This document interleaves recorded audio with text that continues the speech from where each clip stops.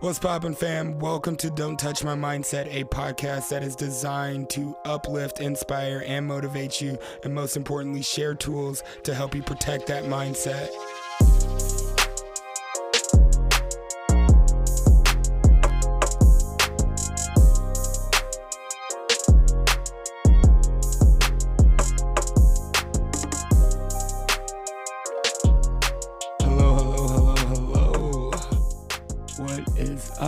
Welcome back. I'm your host, Jay Chase, and I am stoked to be here. I'm super excited. Wow. Yo, I'm feeling good. I'm feeling inspired. Happy April. Happy Sunday. We're coming to you live and direct with a brand new Pivotal Moments. And I'm super excited about this one because we're going across the pond. We're going to the United Kingdom to talk with a friend of mine that I met on this wonderful app, of course, Clubhouse. Just awesome app. If you haven't checked it out, please. I swear this is not a Clubhouse ad. This is just where I can meet some awesome people and bring you guys some awesome interviews, bring you guys some awesome pivotal moments. Please follow us on Instagram at BJChase or at Don't Touch My Mindset. Check out the community. Check out the website. We are back on Wednesdays, Mindset Day, with a new mindset. Yo, super excited for what April has to bring. Spring, new risings. Yo, I'm excited. So, with that being said, please rate, review, share with a friend if anything resonates. But let's dive. Here's another pivotal moment. Yo, I am super excited to be here with a true inspirator. Beju, I met him on Clubhouse, just absolutely an amazing person. Beju, hello, how are you? How you doing? Tell us about you. Hey Jay, good man. No, really good man. Really excited about this conversation. Like I said, I saw you on Clubhouse, interested in your Don't Touch My Mindset line. That sort of caught my eye. Hence why I reached out to you, and really looking forward to this conversation. Absolutely. What caught your eye about that? What comes to mind when you say "Don't touch my mindset"? There's a lot of people. I think everybody on the surface agrees mindset's important, right? And then if they don't really appreciate it, it's like, oh, I'll deal with that later. And when things are going well in life, we all look the same. We all look quite centered, we look jovial, we look happy, we look content. We all look the same. When things are stressed is when our differentials come out. And it's all to do with mindset. It's all to do with how you react. When I read your thing, Don't Touch My Mindset, you're basically saying, look, you can do what you want, my friend. You can anything, but I promise you this, is you trying to attempt to touch my mindset, then you're in trouble. What you're basically saying is that's sacrament for me. You know, that's the thing that you don't mess with. So I'm going to feed my mindset every day, whether that's through healthy living, whether that's through, thinking, empowering thoughts, using the right language, reading the right books, being around the right people. And all of those things, that sea of opportunity feeds my mindset. So if you're looking to touch my mindset in a way it doesn't empower me, I'm not interested. So that's what I took from it. Yo, that's the brand. I love that. Absolutely. Thank you. I love that. Oh, yo, you're coming in hot. I love it. Who are you? What do you do? What do you offer? Tell the audience a little bit about you. Yeah, man. So I'm a performance psychologist. What does that mean? So I help people improve their performance. My background's in psychology. I used to be a psychology lecturer many years ago, probably before you were born, my friend. And I taught for 4 or 5 years in UK. So in the States, probably equivalent high school and then first year undergrad. And then I was in the corporate world. I wanted to be a sports psychologist, but various decisions, getting married, having children, which were fantastic for me, meant that I chose different paths. And then I went into corporate sales. And I did that for 9 years, got started as a sales exec, as you do, and then, got through to directorship, traveled around the world, and loved that job. Loved it for what it did at that time, but it didn't feed my soul. And I left that in 2007 to start my own coaching and training business. And that's what I've been doing ever since. And yeah, so my main focus is helping mainly entrepreneurs and business owners, but I also work with corporates and leaders and C-suite executives to improve performance, to help people, what I call, reach their potential. Because potential equals performance minus interference. So then, as a psychologist, what I do is identify the interference. So what gets in the way? 9 times out of 10, there's a mindset around that. Other things, it might be strategy. Other things, it could be consistency of action. So once you identify the interference, it could be my childhood, the way my mum was, the way my dad was, is why I'm like I am now. And that's blocking me doing this. It's all right for you. Your parents were like this. My parents were like this. So I've got this block and I don't know how to deal with the block. So therefore, I can't reach my potential because my performance is been hindered by this interference. So me as a performance psychologist is to get really sharp to the point, identify what's the immediate interference, because there's levels of interference. There's surface level stuff. Oh, I haven't got enough time. I haven't got enough money.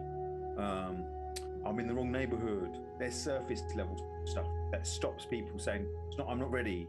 It's not my time. And then you go, and then as you ask questions, you go deeper, and you realize actually it's, your mum said something to you when you were young. Because your boss said this. Because you decided when that happened, it meant this. So if that was true, no wonder I'm like I am now. So there's a surface level interference, and then there's deep reasons interference. And at any given level, you can identify the interference and dilute it. And then people, what you're left with is no excuses. So my job is to say, okay, give me your excuses so I can destroy them, I eliminate them. So then you're left with a point whereby, okay, I've got no more excuses. What now? Okay, maybe I need to take an action. Yeah, now if you take an action, which is good, sometimes you just go and take action. But if you take an action without some sort of strategy, some sort of plan, you might get lucky and take the action in the right direction, and you might get away with it in the short term, maybe the medium term, but you won't in the long term. So what is the big picture? And then take an action. So create an action. So that's what I do. Yeah, I love that. You're definitely a professional. If you can go that deep, I absolutely love that. I feel like it has taken a lot of training, a lot of trials, a lot of tribulations, a lot of successes to get to this point where you are in your career with your mindset and identifying the interference that comes with that, and being able to dilute that as quick as you can. I truly believe that it comes to awareness, action, acceleration, to automation, to where it's permanent, where we're doing it like it's second nature, where you're able to snap back that. So I'm so glad you're here, and I'm so glad that you spent time with us and the audience. Take us to a pivotal moment where you had to dilute the interference and you had to respond out of personal power versus pain, where you had to become the victor or the victim. Take us back to one of those moments. What is one of those moments like for you? There's 3 key moments. The first moment was when I left my corporate job in 2007, and I started that corporate job in 98. But I knew from 2001 and 2, I didn't really want to do this, but I was not in a position, young family, 3 kids, wife, ex-wife now, which we'll come to. And the money was good, and I was traveling around the world. So the surface rewards I was getting from this job from the outside looked fantastic. Traveled, expense account, money. What's the problem? But inside, zero fulfillment, not fulfilled. I was making money, but making my boss even more money. Some of the morals, some of the values of the company weren't aligned with me. But hey, do you know what? You sort of think, do you know what? Later on, I'll do it. And it got to a point in 2006, I was on a trip to New York on a business trip, about to close a really, really big deal. And I went there expecting like a 3-4 hour meeting. Within 45 minutes, they just took me to the side and said, yeah, you can go to so and so, and she'll give you the purchase order number. Now, when you give her the purchase order number, the deal's done. So I traveled to New York just to collect the purchase order number, not to even close the deal. All right? So I'm sitting there thinking, this is job done, and this is a big deal. And this is just before mobile phones were, just the norm. So I went back to the hotel and phoned the office in London saying, hey, yeah, got the deal. And you may not know, but there's a thing called fax machine. We faxed the order over. All right. Fax machine. Yeah. And in that moment, I was ecstatic because I earned a lot of money. One of the biggest deals, right? 3 seconds later, sitting in my bed in the hotel thinking, is this it? Is this really it? I can't achieve more in my work. I'm a director. Short of having equity, there's nothing else to achieve. But why do I feel so unfulfilled? Why do I feel so empty? And at that moment, I said, Baiju, look, either you do this now, you do the thing you want to do, start your own venture, whatever, or you quit, or you give that dream up and just don't complain. And on the flight from New York to London, I wrote down all the reasons, all the excuses, right? And then I thought, what's the truth and what's a convenient excuse I've got? Like, convenient excuses, well, I've got 3 kids, I've got responsibilities, I've got a mortgage, I've got responsibilities, you got to be all this, I've got responsibilities, right? But the only real proper excuse pragmatic was, if I leave now, like that, bang, I'm going to jump from the frying pan into the fire. Meaning, I would have left, right? But then, am I leaving enough of a cushion that we're not going to be in 3 months' time, not able to pay the mortgage, not able to, just feed the kids and all the rest of it? And stupid. And the one thing I learned speaking to different business mentors and going to different seminars and workshops and reading books is most entrepreneurs, 95% of entrepreneurs, are pragmatic risk takers. They're not willy-nilly risk takers. They don't just take risk willy-nilly. They weigh up the options. From the outside, when you're thinking you're in a safe job, you look at them and you think, wow, the risk takers, because, oh my God, some got bankrupt, some lose this, some lose that. But they're not. They're pragmatic because you take a risk where the odds are in your favor. It's not 100% guaranteed you're going to win. But if you're 80% guaranteed, that's good odds. But most people look out and think, 50-50, 50-50, and it's not. And then you weigh things up. And mindset's part of it. What's the mindset you've got? If you've got a mindset of, well, I'm going to take an action, but I know I'm going to fail. That's not the way to do it. So that was pivotal moment number 1, whereby I did it. And then I realized that the only excuse was not enough money in the bank, right? What do I need to do? I did a bit of property, and within 14, 15 months, October the 14th, 2007, I left my job. Enough money in the bank. So that was pivotal. So that, for me, it was like, I had to look in my mirror, spoke to my ex-wife then, and said, she goes, I support you, just don't lose the house. That's all she said to me. Do what you want, just don't lose the house. So that was pivotal moment number 1. Wow. And how did you, so I want to dive into that, because how do you, a lot of people think I'll get X amount of dollars and I'm ready. I'll get this amount of time on the job and I'm ready. I'll get this connection and that connection. I'll network here and I'll be ready. And I truly believe that we're never quote unquote ready. So what made you put that limit and that amount of commitment to that cushion? Was it just the amount of money to have in the bank by a certain date, or what?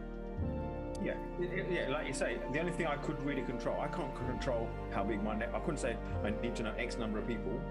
That's foolhardy, because you need to know the right people. I couldn't say I need to know X amount of knowledge, because like you say, you got no job. But the one thing I can control is how much money I can have in my bank account, and decide what would be a pragmatic, practical thing for me. And for me, it was 6 months. For other people, it's 12 months. For some people, it's 18 months, right? But for me, I needed 6 months put away. That was it. 6 months put away. As soon as I had 6 months put away, and that's for different people. A lot of people ask me. I get a lot of people who are in jobs sometimes they like, mostly they don't like, but they want to start a business. and they come up with all these beautiful excuses, very, gold-plated excuses, world-class excuses, right? And I say to them one question. I say, listen, if you had your last paycheck today, right, this month, last paycheck, how long can you survive on your current lifestyle? Pinch a little bit, maybe downgrade your car, maybe one less holiday, maybe, don't, 2 less nights out a month or whatever it is. How long could you survive for? And most people say 1 month, 2 months, 3 months. I said, great. I said, listen, you're not, what you need to do is work 5 to 9 while you're working 9 to 5. Yeah. All right. And it's no free lunch. You might have to forego nights out. You might have to forego some of your luxuries. But if your pushback is, whoa, really? I'm not doing that. You're not ready even to go into this world. You can do so. That tells it in itself, the language that you communicate. Even before we start this conversation, I challenge your language. I challenge a few things for yourself, Jay. So for me, it's like the amount of money, and it's okay. It's not about 60. It's like whatever it is. Now I need 12 months. Okay, good. I get that. Now let's work it. What are you prepared to do right now? In your account, there's 12 months more away, and it's not. You might get to a point whereby, actually, as you're doing it and fully committed, you look at your bank, you think, actually, do you know what? I can leave now. It might be 6 months, 7 months worth. You compromise your lifestyle a little bit. Most entrepreneurs do things today that most people don't, so they can have most things in 10 years that most people always can't. say, to whom much is given, much is required, and you got to do that up front to get anything you want on the back. And that when I add more things to my plate, I have to take a step back, refocus, and understand where I need more time. It's so funny when I started getting active in Clubhouse, I was getting up at 5:45, 5:30. I started getting active in Clubhouse. I was like, oh shit, I can learn. I can do more. And I started getting up at 4:15. I didn't start going to bed till 11:30 or midnight, because I'm working on the business. I'm taking care of myself. I'm pouring into myself. I'm pouring into that mindset. It's a beautiful thing once you make that commitment to yourself. So please tell me. I'm on the edge of my seat for pivotal moment number 2. If that was just number 1. Yeah, there's 3 moments. So pivotal moment number 2 is when my wife, then ex-wife now, turned around and said she wanted no more. And that was back in January 2013. Now 6 months before that, I thought something's not up. Something's not up. She seems different. And if you know anything about relationships, I know a lot now, right? If you know anything about relationships, especially relationship with with a woman, in terms of heterosexual relationship, is women don't make a decision overnight. Women don't mull over it, but they communicate in a very different way. I thought something was up, but I didn't know what. And in my head, I said, right, you've got 2 choices, Beju. You can confront it and say, right, listen, what's up? Let's deal with it. Tell me what's up, and let's deal with it. Or I could say, do you know what? Nah, I'm not gonna say anything, because what if I say something and I'm completely read the situation wrong, and I open up a hornet's nest that's not there, right? So I thought, nah, just, do you know what, Paige? What you want to do is if and when she says something's wrong, don't be an idiot and say nothing's wrong. What's the matter with you? Blah blah blah. Whatever she says, listen. And if she says, look, this is not right, we need to look at this, we need to fix this, go and see someone, be completely open about it, and do what she wishes to do to try and address, mend whatever the situation is. Don't be just because the work that I do, sometimes because we do this work, we think we've got all the answers. We might have the answers. It doesn't mean we're, it's like you're into cars, right? You sell cars. Does a car mechanic make them a better driver? No. They might know what's happening under the bonnet. They might know what's going on, but it doesn't mean they're a good driver. Same with humans. As a psychologist and a coach, just because you know what's going on underneath doesn't mean you can be a great human. Doesn't correlate. So the moment came where I thought, oh, this ain't happened, and she was. I was expecting her to say, right, listen, I don't want this anymore, right? Unless we change this, and this, we're done. But instead of that conversation, she said to me, Beju, we're done.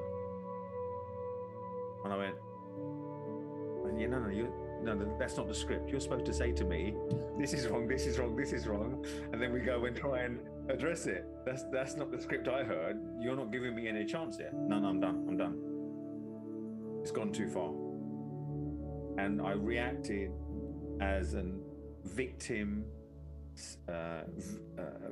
full, ego-driven male. I focused on what I was losing. I was focused on how it seemed to the public. You know, I'm this psychologist coach helping people change their lives, and I can't even keep my marriage sane. I acted. One minute I was angry. Why don't you give me a chance? Next minute I was crying. Feel sorry for me. Why don't you? You know, this is not fair. Blah blah blah. Next minute I was calm. I give her some space, and it was a cycle. You can imagine this 10-day cycle. She must have got to a point to have the courage to say, hey, I'm going to end this, right? And I didn't for one moment put myself in her position. I didn't even consider how it's for the children. I just looked at the fact that I would focus on what I'm losing, that it's not fair that I got a chance to mend it, and how it will look. And I didn't practice all the things that I talked about. I might have practiced in duration, and then 18 months later, the divorce papers come through, and that was like, whoa, it's done.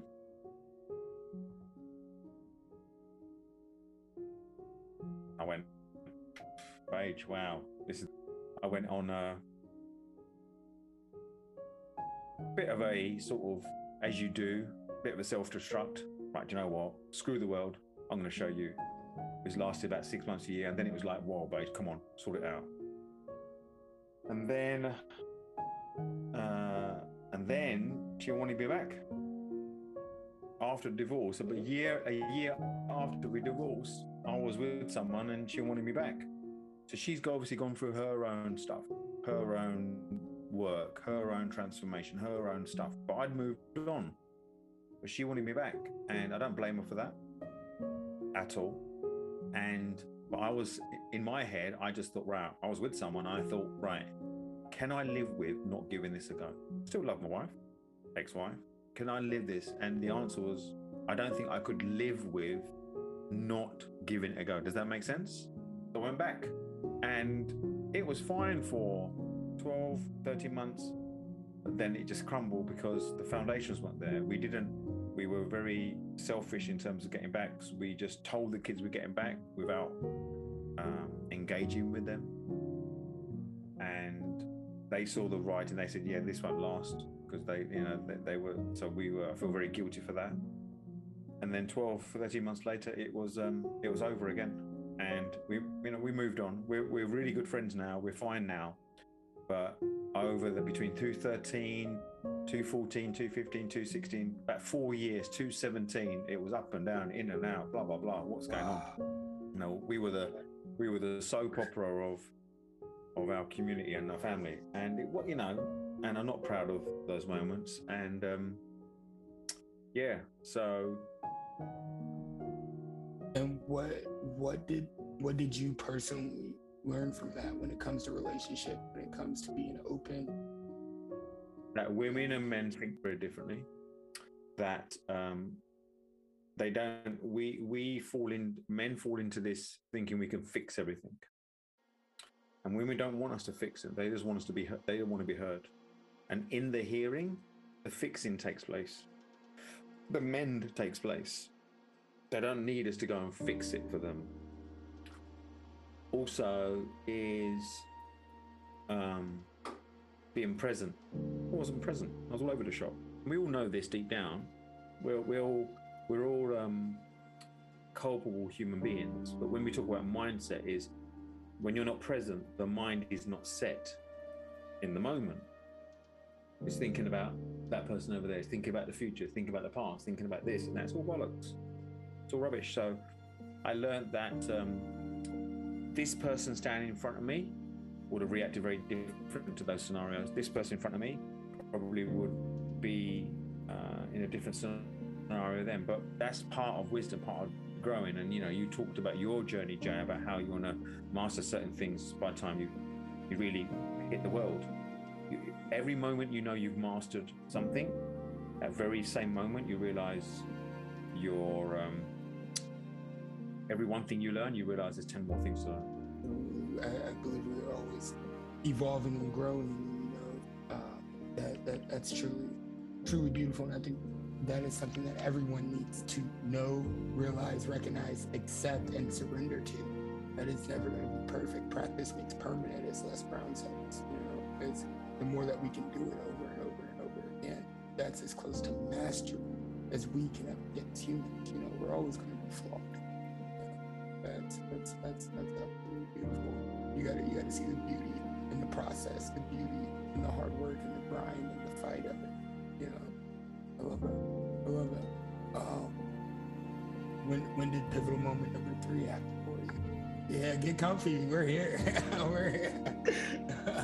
Yeah, no, we were so pivotal moment number 3 back. So what happened was after and then we broke up the second time, me and my ex-wife, and then for 18 months I was cool. I was doing my thing, and then I realized, I looked at my life, I looked at my business, and it was, the word I came up with was ordinary.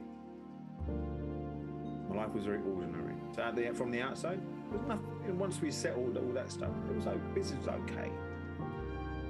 My health was okay. It wasn't too many. It wasn't brilliant. It wasn't great.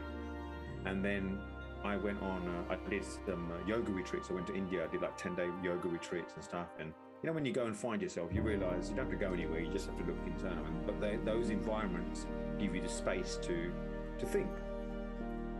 And back in 2018, I looked at my life and I thought, you know what? I don't like how I am, who I am. And I wasn't when you look back, I was overweight, but at the time, no one said you were overweight. No one said that you're unhealthy. No one said that, you could do with losing a few. No one ever said that. But I just felt, you know what? I just want to, and a couple of my cousin and a friend of mine did this big, body transformation. They lost 15, 20, 30 kilos and got ripped and the rest of it. And I'm one of those, I'm like, yeah, it's not for me. And I thought, do you know what? I don't want to go on a diet. I don't want to just sort of say just carbs or keto or, plant or this. I love my food, and I don't want to do something. I want something to sustain. Yeah. So then I spoke to a few people and I thought, right, I'm going to change my lifestyle completely. I want to lose some weight. So I found an organization and got accountable. And I thought, I'm just going to focus on my health and nutrition. And I started this journey in 2019, right, committed completely. And they gave me an exercise regime, they said, and they gave me a nutrition plan.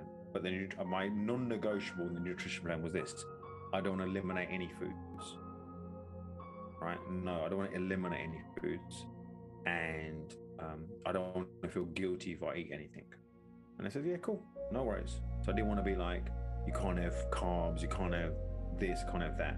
But I also understood this, is that if I said I want to have pizza every week, I want to have burgers every week, the results are going to take longer. So I didn't eliminate those, I just paused them. As soon as you eliminate something or take something away, it becomes more attractive. So it was just like, do you know what? And like you, I don't know if you know, it's all about the macros and the portion control. You can have chips, you can have meat, you can have burgers, but you can have a burger that's maybe more healthily made, and all these sort of things. So it's about choice and decisions. So I lost 10 kilos in 3 months really quickly, and then after losing 10 kilos, my coach says to me, right, we're going to do a photo shoot, you're going to get ripped. I said, no, that's not me. And now we're going to do it. And I lost 20 kilos and I got ripped, did the whole thing, photo shoot, went, my social media went spastic. And it was like that. Now, the result of that was when you start to decide to get fit yourself through a nutrition, and it has an impact on all areas of your life. Because you're disciplined in one area, you get disciplined in another area. Because you get focused in one area, you get focused in this area. Because you get um, energy in one area, you get energy others. So the impact of that was all of a sudden my business started to flourish, because my whole philosophy is about how to change your game. So people are looking at me from the outside saying, wow, look at Beji. Beji's properly changed his game. Look at it. He's looking fly. He's looking all right. Right? So that all of a sudden people are, wow, there's integrity there. Right? All of a sudden I started getting DMs from all sorts of people. Hi, Beige. Oh, hi, Beige. Where was Hi, Beige 6 months ago? You know? Right? So that had an impact, which is great. So then I did that, and then lockdown occurred, and I kept up my fitness. But the biggest issue for me when they closed the gyms down in the UK, so I put on probably another 7-8 kilos that I shouldn't have done. Then I did it again. So I did it again, and I went and I did another shoot back last October 2020, and now this is it. So you know, if someone Googles my name and you see the photos, you'll see it. You'll see all the transformation photos. So that was pivotal number 3, whereby it was non-negotiable. I'm not going to be ordinary in my lifestyle and out there. And if you look at a lot of my network, people know that. Before, I haven't got time to go gym. I try and fit it in. Before, I try and eat healthy. Now it's a non-negotiable. You know, it's a non-negotiable. You know, I won't gym 4 times, 5 times a week. I eat healthy. Yeah, I have the odd a few snacks and food, but this is my balance for what I do now. But I know what stage I'm at. So that was a pivotal moment whereby it's applying thing with mindset and strategies. There's a lot of people know it, but they don't apply it every day. And the way you apply it every day is in the moments, is those micro moments when people are not looking, in the language you use, avoiding certain words, as I challenged you earlier. And also it's easy to have a great mindset when things are going well. We're all Tony Robbins, we're all Robin Sharma, we're all Deepak Chopras when things are going well. But when things are not going well, we turn into Hannibal Lecter, flipping, you know, other people that I dare not mention on this podcast. But yeah, and it's in those moments where you're triggered, where you're challenged, where your thing is whereby, number 1, self-awareness, number 2, self-care, and number 3 is take action, any action, and to come out of that, to create the momentum. The next question I was going to say, how would you tell people to maintain that once they do that? You know what I mean? And that's through self-care, through taking action. You know, but also how do we maintain that once we undergo? I call it the diamond cutting process. A diamond needs to go under extreme heat, extreme pressure, and then it has to be cut. Then it has to be tested to make sure it's pure to be a diamond. And you know, how do we maintain that once we've elevated our lives, once we've elevated our mindset, at least for you, how do you maintain that lifestyle now and that mindset more than anything? Well, you need to understand that, Jay, you need to understand life's a game, right? And there's 3 games we need to understand, be aware of, and then conquer.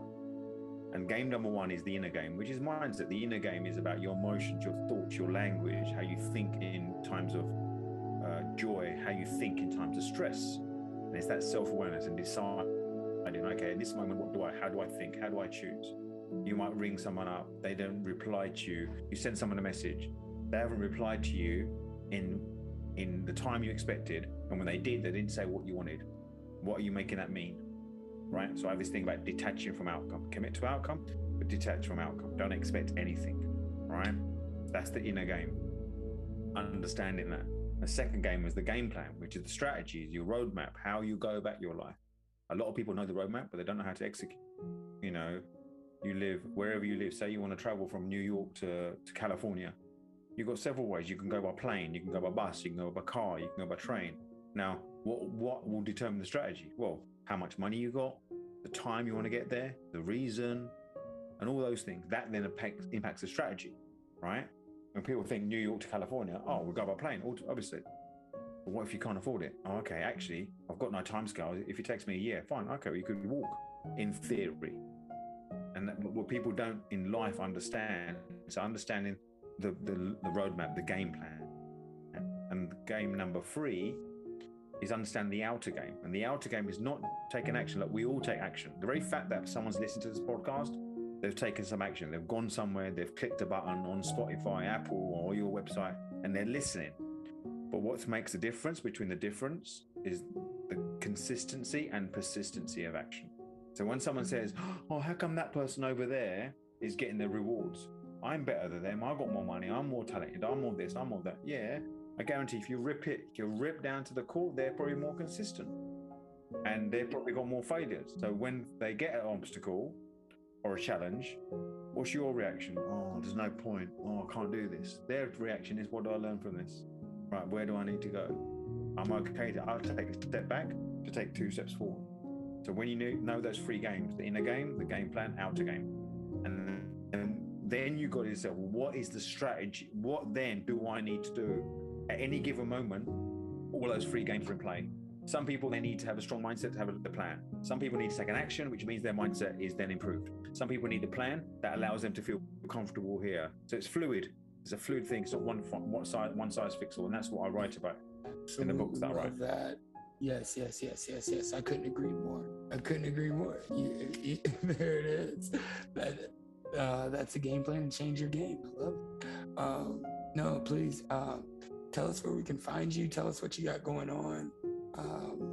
You stumped me. I'm speechless. I think you came and did my podcast for me. Yeah, I'm very fortunate. If you Google my name, Beju Solanke, you'll find me everywhere. But my book, Change Your Game, you can find on Amazon. But with the book, I've created a scorecard. So the scorecard tells you how strong your game is. And I can give you, the link. I'm sure will be connected to this podcast somewhere. If you go to the scorecard, put your details in there, answer the questions, and it will give you a score for how strong your inner game is, how strong your game plan is, and how strong your outer game. And then it will give you some tips to how to improve those games. And you realize that what I find a lot of people, their game plan is really strong. I.e., if I ask people what they want, like I asked you what you want, you know what you want. You have a good idea of how to get there. But what you then find is their actions are inconsistent towards it, right? And their actions are inconsistent is because their mindset's not in the right place. The conversations they have in their head are disempowering them. The words they use are disempowering them. So sometimes I might think, I just need to know the next 3 steps. Actually, you probably need to be aware of your mindset stopping you. What do you mean my mindset's stopping me? Well, if I ask you a couple of questions and how you answer it, that will tell me. Oh, okay, so if you switch your mindset, the valve will open, which means the action's easier. Oh, that will create momentum. So when you take any action, there's one of 3 outcomes. When you take an action, you either get what you want or what you expect. You either don't get what you want or not expect, or a miracle. And most people don't get miracles because they're avoiding the thing they don't want. So then they procrastinate, they overthink, they allow themselves to get overwhelmed. They look away, they compare. Oh, look, it's all right for them, they've got more money. It's all right for them, they're better looking. It's all right for them, they've got more resources.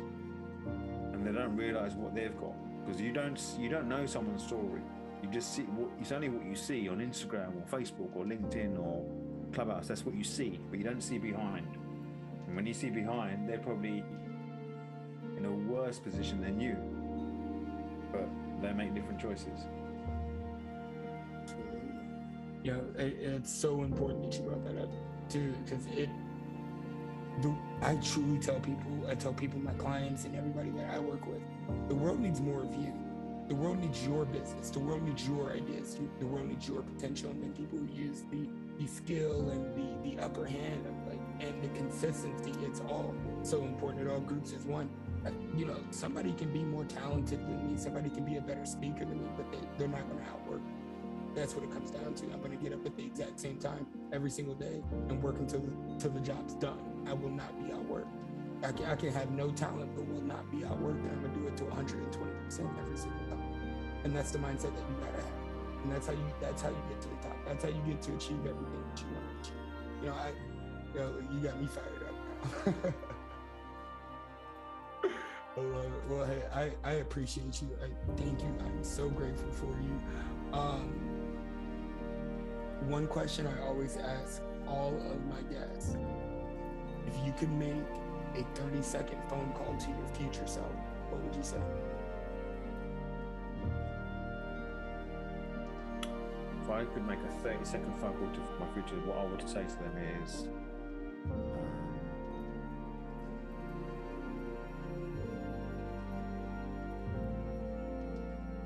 question. What would I say to my future self? I would say to my future self,